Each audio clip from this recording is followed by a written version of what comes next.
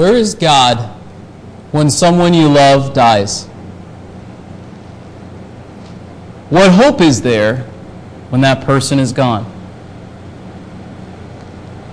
In our passage today, Jesus answers both of these questions. First, that God is glorified even in sickness and death. Second, that the only hope in the face of death is that Jesus is the resurrection and the life.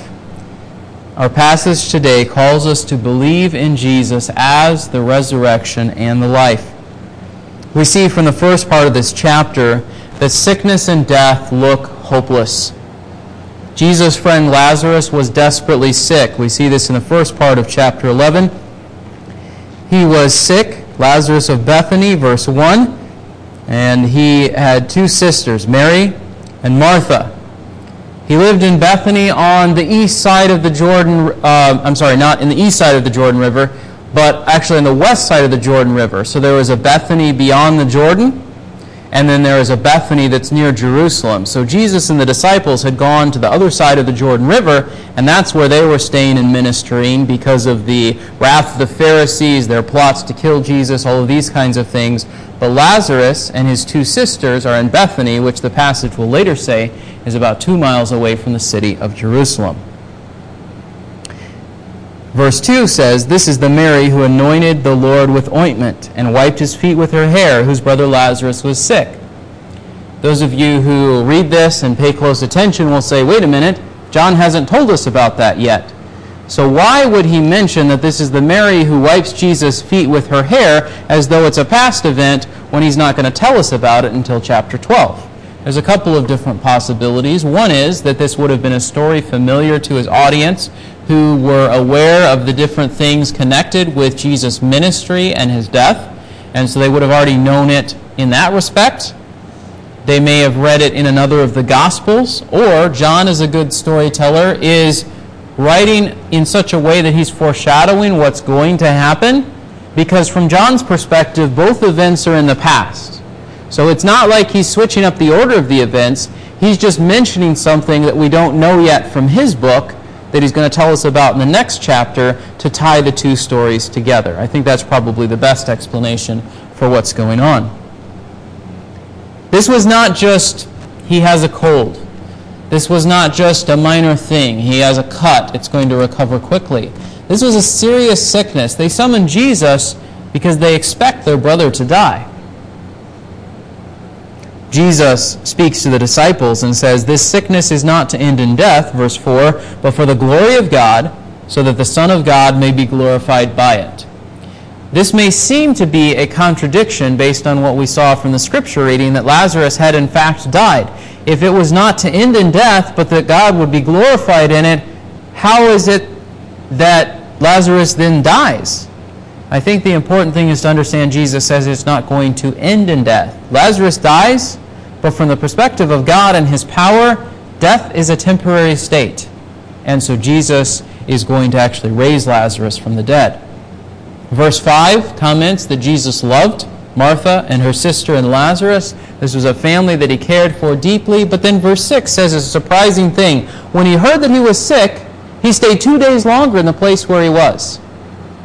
Now, our normal response when we hear that someone might be on his deathbed is to say, I have a limited amount of time to get there, particularly if we're a long distance away, trying to book a flight, trying to rent a car, or whatever we need to do to get to where that person is. But not only does Jesus know it's going to take him some time to travel from where he is to the city of Bethany, he delays an additional 2 days. This seems very puzzling in light of the previous verse, verse 5, where it says Jesus loved this family. If you loved the family, why would you delay? If they needed help, why would you wait? We'll talk more about that in a few moments. Jesus then announces that they're going to go to Judea. Verse 7, he says to the disciples, "Let us go to Judea again." The disciples think that this is a bad idea. "The Rabbi, the Jews were just going to stone you, and are you going there again?" We remember that from the end of chapter 10. He says, I am the good shepherd, I and the Father are one. They're ready to stone him for blasphemy. That's the whole reason he had to leave. Now he's going 2 miles away from where the whole group of people who want to kill him, where they are in the city of Jerusalem. That seems like a really bad move from a human perspective. Jesus' comments are interesting as he brings in the imagery he's been using throughout these chapters. He says, are there not 12 hours in the day? Verse 9, if anyone walks in the day, he does not stumble because he sees the light of the world. But if anyone walks in the night, he stumbles because the light is not in him. Jesus, I think, is calling the disciples not to look at this from a human perspective, but from God's perspective.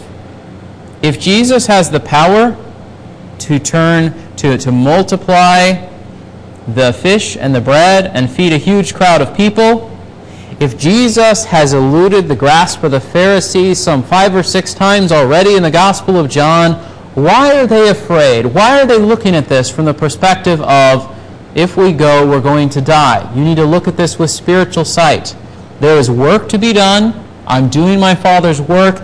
This is a sign that I must do. My time has not yet come. All of those sorts of ideas, I think, stand behind what Jesus is saying here.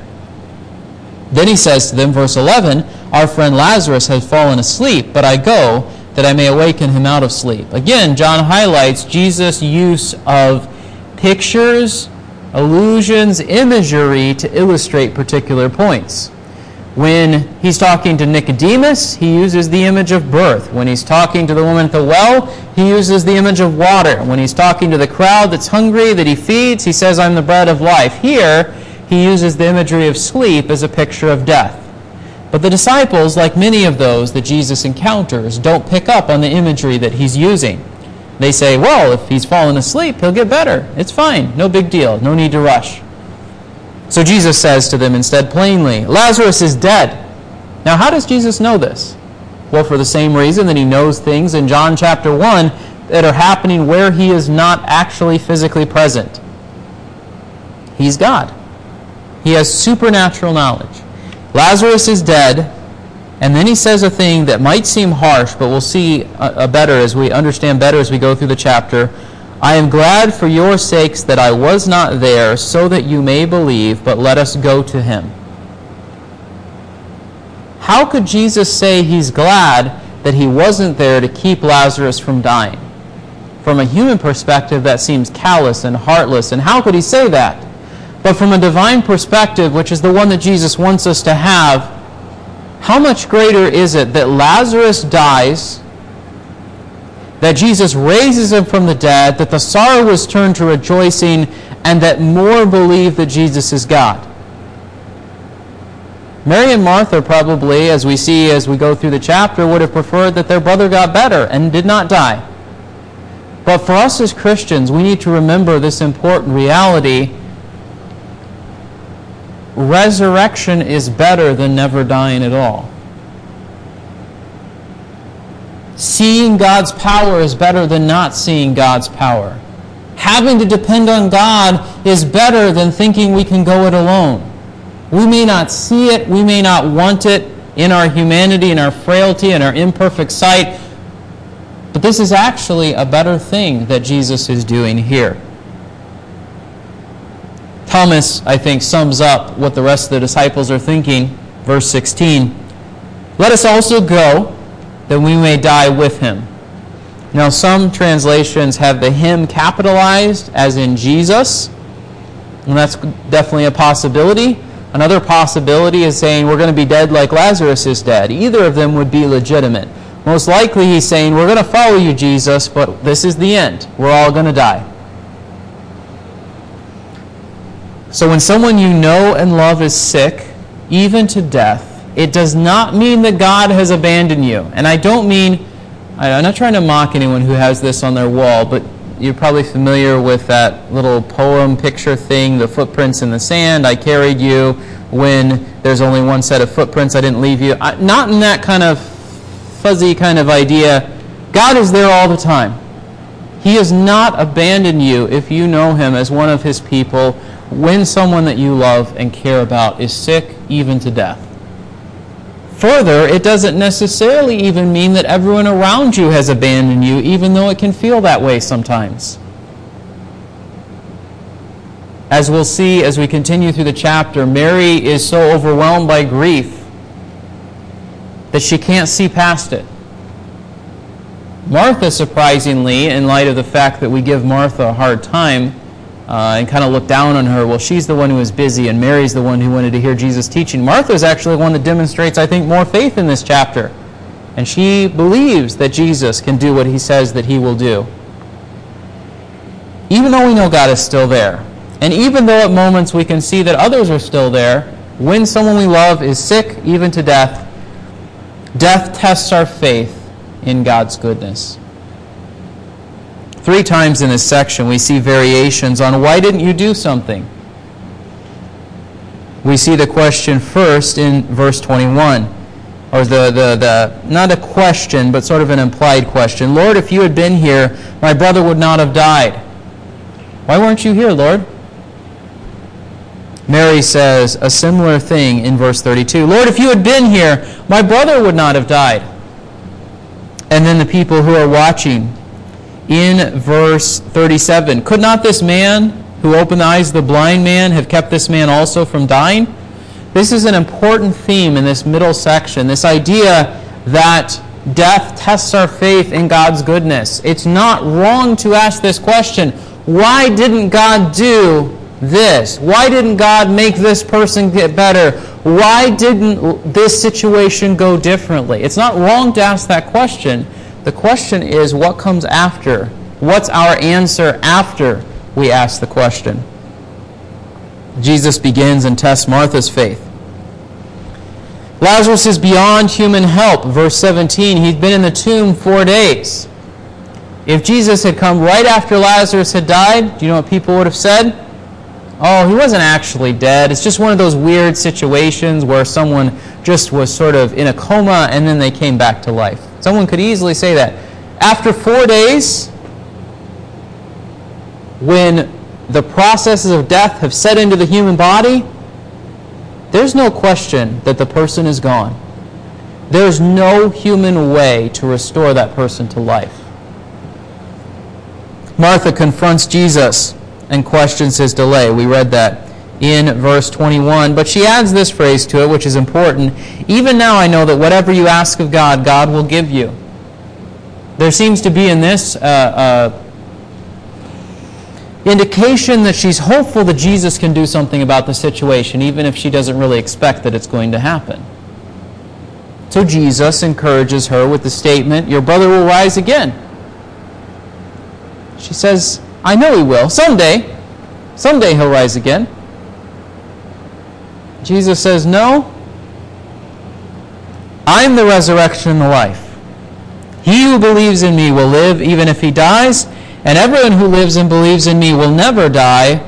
Do you believe this?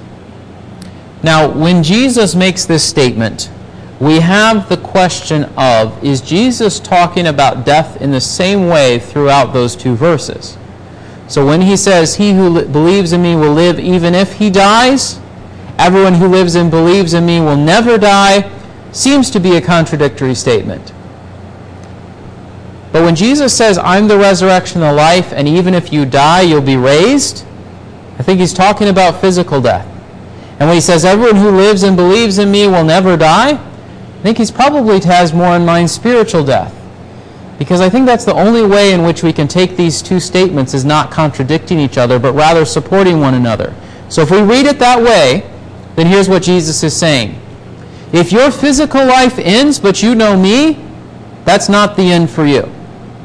And if your faith is in me, nothing can separate you from me.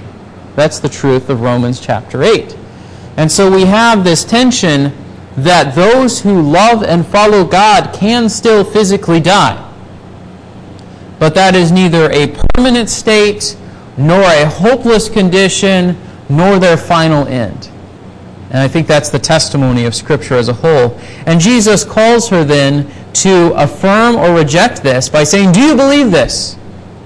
I think this is the central question of this passage. Do you believe that Jesus is the resurrection and the life. And like I said a few moments ago, Martha is looked down upon when we see her previous actions in the Gospels. But the reality is, in this instance, she expresses the greatest faith of all the groups of people who are present. Yes, Lord, I believe that you are the Christ, the Son of God, even he who comes into the world. This parallels Peter's confession of faith, where he says that Jesus is the Son of God, that he's the Messiah, that he's the Lord. And Jesus' response is, "You're Peter, and upon this confession, upon you, in connection with this confession, I will build my church." Great faith in the great power of God. The tension is relieved from Martha, although she doesn't yet know exactly what Jesus is going to do. She goes and calls her sister Mary and says, "The teacher is here and is calling for you." Now, we don't see Jesus actually calling for Mary. So was she lying to her sister, or is it just simply that we don't see Jesus' words recorded? It's probably better to understand it as the second. When she heard it, Mary got up quickly and was coming to him. Jesus isn't in the village yet. Mary hears Jesus is here. She rushes out. All the Jews say, "Oh, she's rushed out, the ones who have come to comfort her. We need to go check on her. We're going to follow her to the tomb. We can console her. We can weep together." So they are all coming now. Why did Martha tell Mary secretly that Jesus was there? Perhaps out of concern for Jesus' safety. And yet, the crowd of those who are in the house follows Mary to Jesus.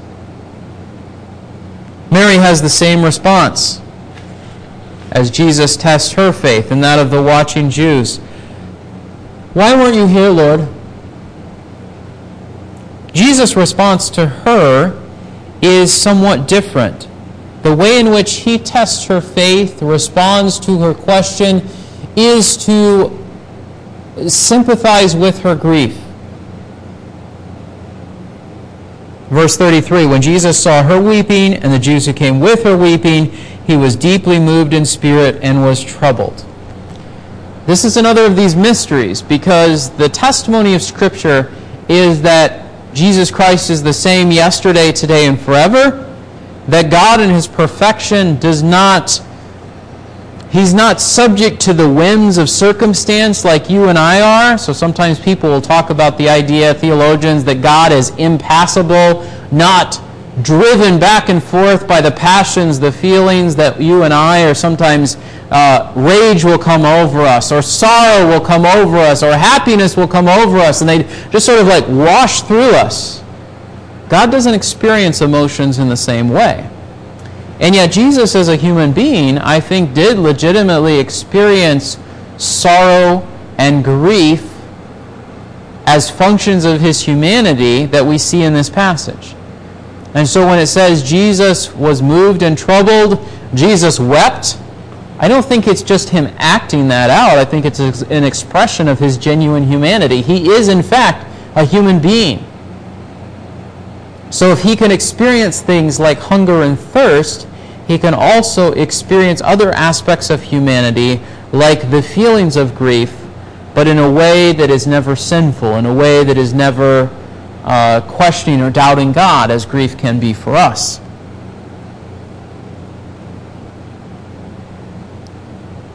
How do Martha and Mary respond to Jesus' test of their faith?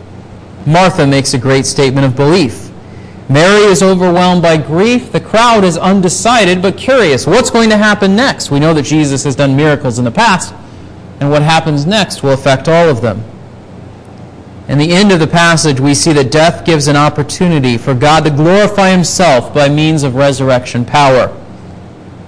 Jesus begins by preparing for the miracle. Verse 38. Jesus is deeply moved, and he comes to the tomb, and he says, "Remove the stone." In light of what we know about Jesus' experience of his own death and resurrection,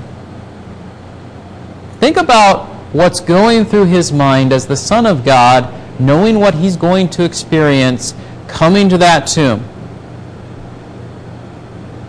In a short period of time, that's him. I think we think, oh great, Jesus raises Lazarus from the dead, all those, and that's true, that's in the story. But I don't think we think about the fact that here's Lazarus raised from the dead right before Jesus is crucified.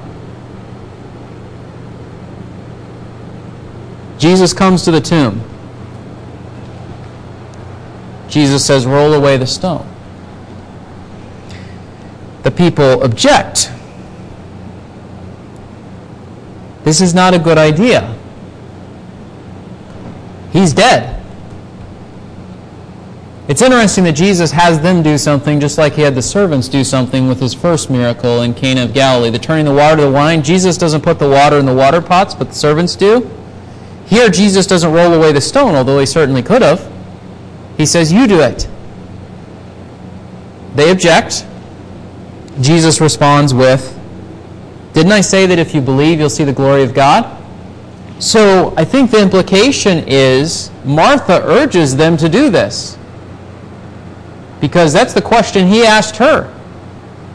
The text doesn't say that, so there's a possibility he just addresses the crowd and they do it, but it's quite possible Jesus turns and says, remember what I said to you? And Martha says, do what he says, which again would parallel the miracle at Cana of Galilee. Because isn't that what Jesus' mother said?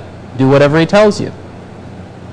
It's a possibility. It's not something that I would, urge very strongly, but it's fascinating to see the parallels between some of Jesus' miracles. So they remove the stone, and we think, okay, now what?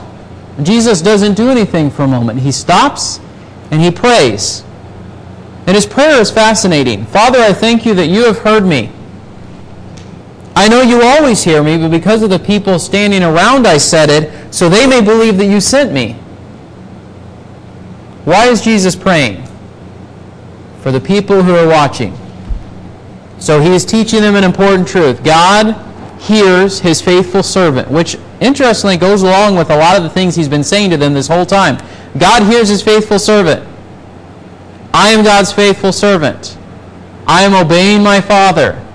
So the expectation is he's going to hear me. Just like when I prayed and distributed the loaves and fish, just like when I prayed in these other instances, the Father hears me.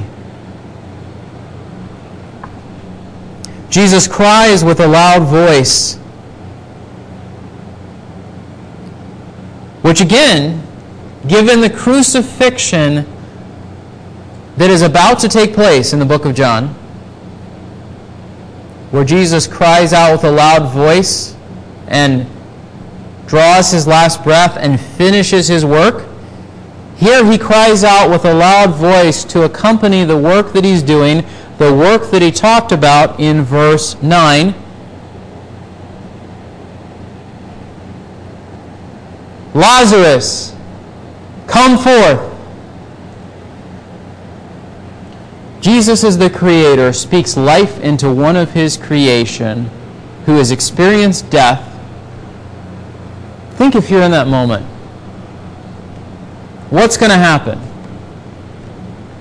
Don't think modern society, weird ideas about zombies and vampires and all of those sorts of things. That wouldn't have been what they were thinking.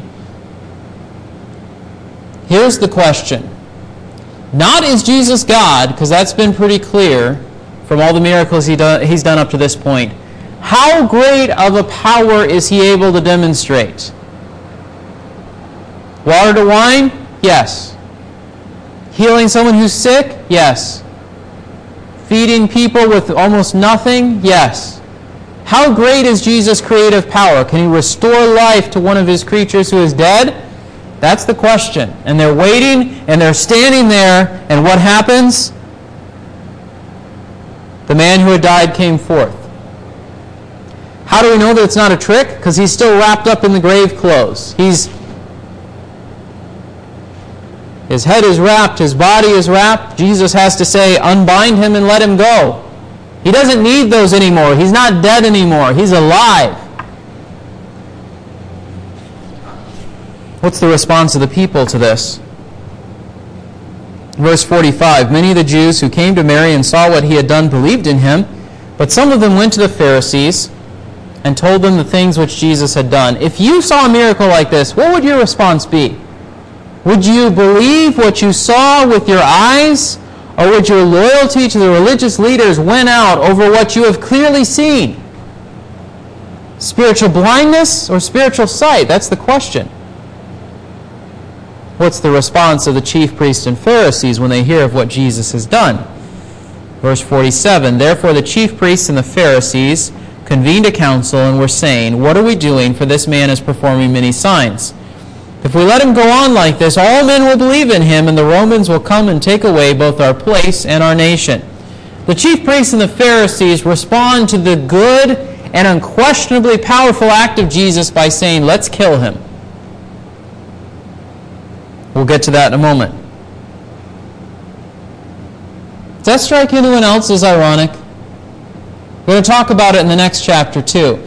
They say in the next chapter, we're going to kill Jesus and we're going to kill Lazarus because we don't want anybody to contradict us.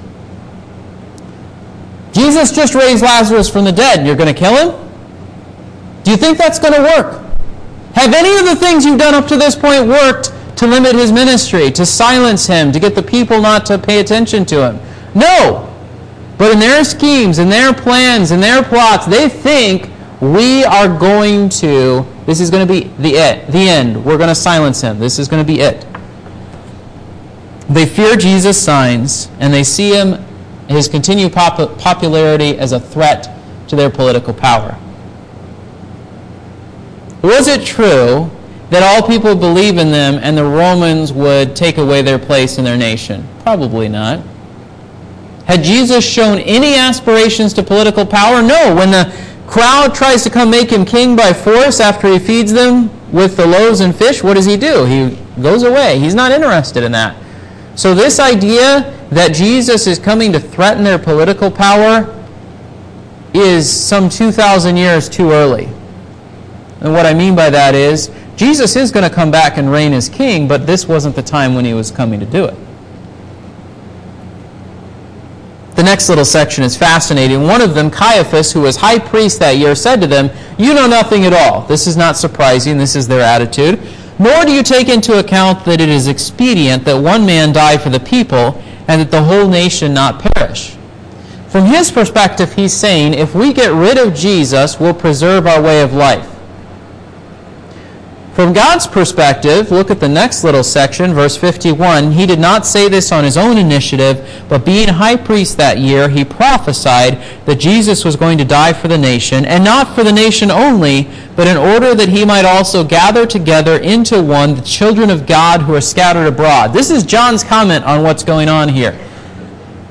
This raises a whole bunch of interesting questions that we could certainly discuss further tonight. That here's someone who's clearly an unbeliever, yet in a position of religious authority, speaking a true thing, even a prophecy about what God is going to do, but not really understanding all of it. So probably the closest parallel that we could find in Scripture would be that of Balaam's donkey. Or for that matter, Balaam, because he didn't even listen to the donkey. Here's someone who's not really having, probably Balaam's the better example, no inclination to follow God, off doing his own thing, and yet he says things that are true. He's supposed to curse the Israelites, and what does he do when he gets there? He ends up giving them a blessing because God makes him do it. When the high priest says, this man is going to die for the nation, he's speaking truth even though he doesn't realize it, even though he thinks it's something he's doing when it's really something God is doing. Verse 53, from that day together they planned to kill him. What's Jesus' response? Therefore Jesus no longer continued to walk publicly among the Jews, but went away from there to the city near the wilderness, into a city called Ephraim, and there he stayed with the disciples. His time had not yet come, but it was drawing very near. It is not his own resurrection yet, but it is going to be shortly. The question that we have to deal with is, do you believe that Jesus is the resurrection and the life? The Pharisees demonstrated great spiritual blindness.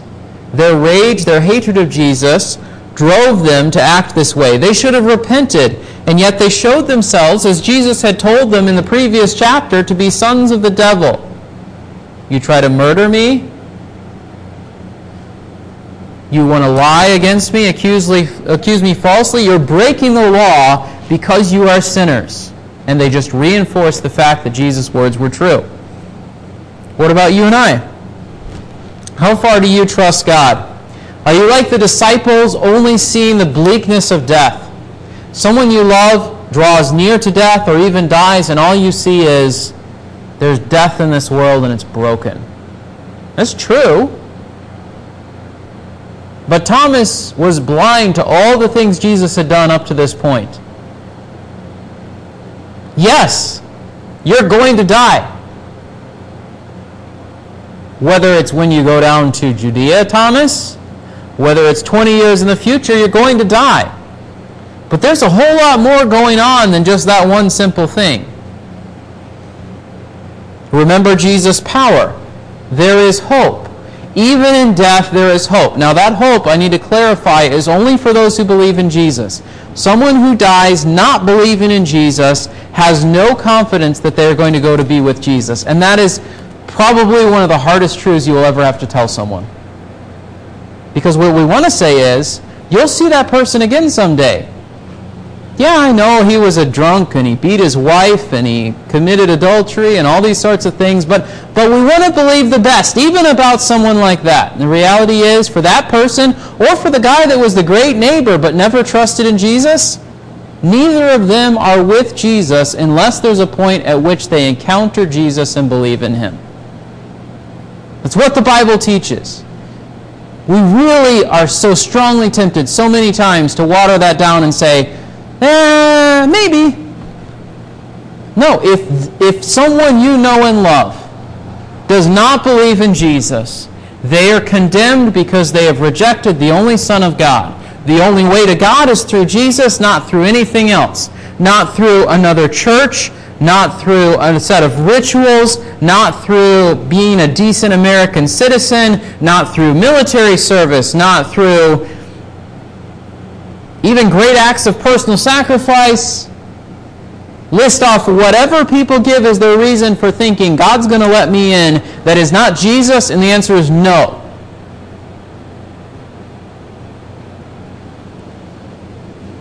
But if you know Jesus, and that person you know and love knows Jesus, and that person dies, there should not be despair. Not the attitude of Thomas.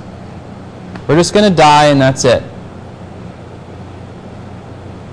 Are you like Martha with her great statement of belief in Jesus as the Son of God with power to do whatever God desires? If that's you, keep believing that, because that, I think, is the statement, the belief, the set of ideas that this passage is calling us to hold as our own. Jesus is the Son of God. He will raise people up both on the last day and has the power to do whatever he wants between now and then. Are you like Mary, overwhelmed by grief? What do we see Jesus doing in this passage? Jesus recognizes her grief and comforts her. We see in 2 Corinthians 1 that we as believers have opportunity to do that for one another. Are you like the divided crowd, some of whom believed and some of whom said, no, we're going to stay on the side of the Pharisees because we're worried about what happens if we don't. Sometimes you believe, sometimes you show allegiance to this world. I think the book of Psalms would call you to do this. Unite your heart to fear God's name. It's a prayer that David gives. My heart is divided. My heart often wanders. My heart wants to go this way and that. James says it this way, from the same mouth comes forth blessing and cursing, love of God and hatred of fellow man, sin and righteousness. It shouldn't be that way, but that's sometimes the way it is in this world. God needs to change that in our hearts. So if you're going back and forth, you're like that crowd. You need to encounter Jesus' power and follow him wholeheartedly. This passage calls us to believe in Jesus as the resurrection and the life. If you do believe in him, you have nothing to fear from death. If you do not, then you have everything to fear. The people who despair that you encounter in our world, who have had increasing waves of what our society would call depression, of the realities of suicide, of all of these sorts of things. Why is that increasing in the last year and a half? Because everything that we have used to distract ourselves, we're going to go on vacation, we're going to spend time with friends, we're going to eat good food, we're going to buy lots of stuff. All that went away and stopped for a good number of months. You weren't supposed to go anywhere. You couldn't go on a trip. You couldn't spend time with your friends. You couldn't eat good food. Sometimes the food you wanted to buy wasn't there. We still have periodic issues with that when certain things in certain places. The entertainment you used to distract yourself from the sobering realities of life and death, they stopped making movies for a while. They stopped producing new music shows. All of those things that we fill or try to fill the void in our souls with, when they go away, you know what happens? People look at life and it is bleak. There's the humanistic perspective on life that things are getting better and better, which is a really stupid idea. Because anybody who looks around recognizes things are not getting better and better. And I'm not talking about, 50 years ago, people were good neighbors. I'm not talking about that kind of thing, although sometimes that's true. I'm talking about the fact that we look at our world today and things are broken. Why do people do foolish things? Why do people do harmful things to one another? Why is there division and hatred and all those sorts of things? It's not because we all just need to have a group hug and agree that those people over there are right. That's not the answer. The problem is sin, and the solution is Jesus, and the alternative is death. But with Jesus, there's resurrection and there's life. So the question you and I need to ask each other, ourselves, the people that we meet, do you believe in Jesus as the resurrection and the life? If you do, what effect is that going to have? You're going to plan for retirement, but recognize that's not your only hope. You're going to be willing to share what you have because you're not going to take it with you. And there's far greater things waiting for you in God's presence. We sang about that this morning. If you're a child of God, you don't really care if you have a huge house or a small dwelling on this earth. Or we shouldn't care about it as much as we do, because we have a place with God in heaven. We'll get into that more when we get to John 14. If you believe in Jesus as the resurrection and the life, your goal will not be to preserve your physical life at any and all costs. Because you know what? You can eat right and exercise right and never do anything dangerous. You're still going to die. I don't say that to be mean or heartless or down on things. It's just a fact. But if you know Jesus as the resurrection and the life, when you die, you will be with Him. It's not something we rush. It's not something we obsess over. It's not something that we're trying to get there as quick as possible. But it's a reality that we can face with confidence because we know that it's not the end. Jesus is the resurrection and the life. Let that truth sink into your soul. If you've never turned to Him and believed that He is, do that. If you have and you've forgotten that reality and you've become overwhelmed with all the busyness of this world and forgotten what an amazing truth that is, think about it some more. If you're believing it today, keep believing it because it's what God has said. Jesus is the resurrection and life. Let's pray. Dear God, we thank You for these truths. Help us to consider them this week. In Christ's name, amen.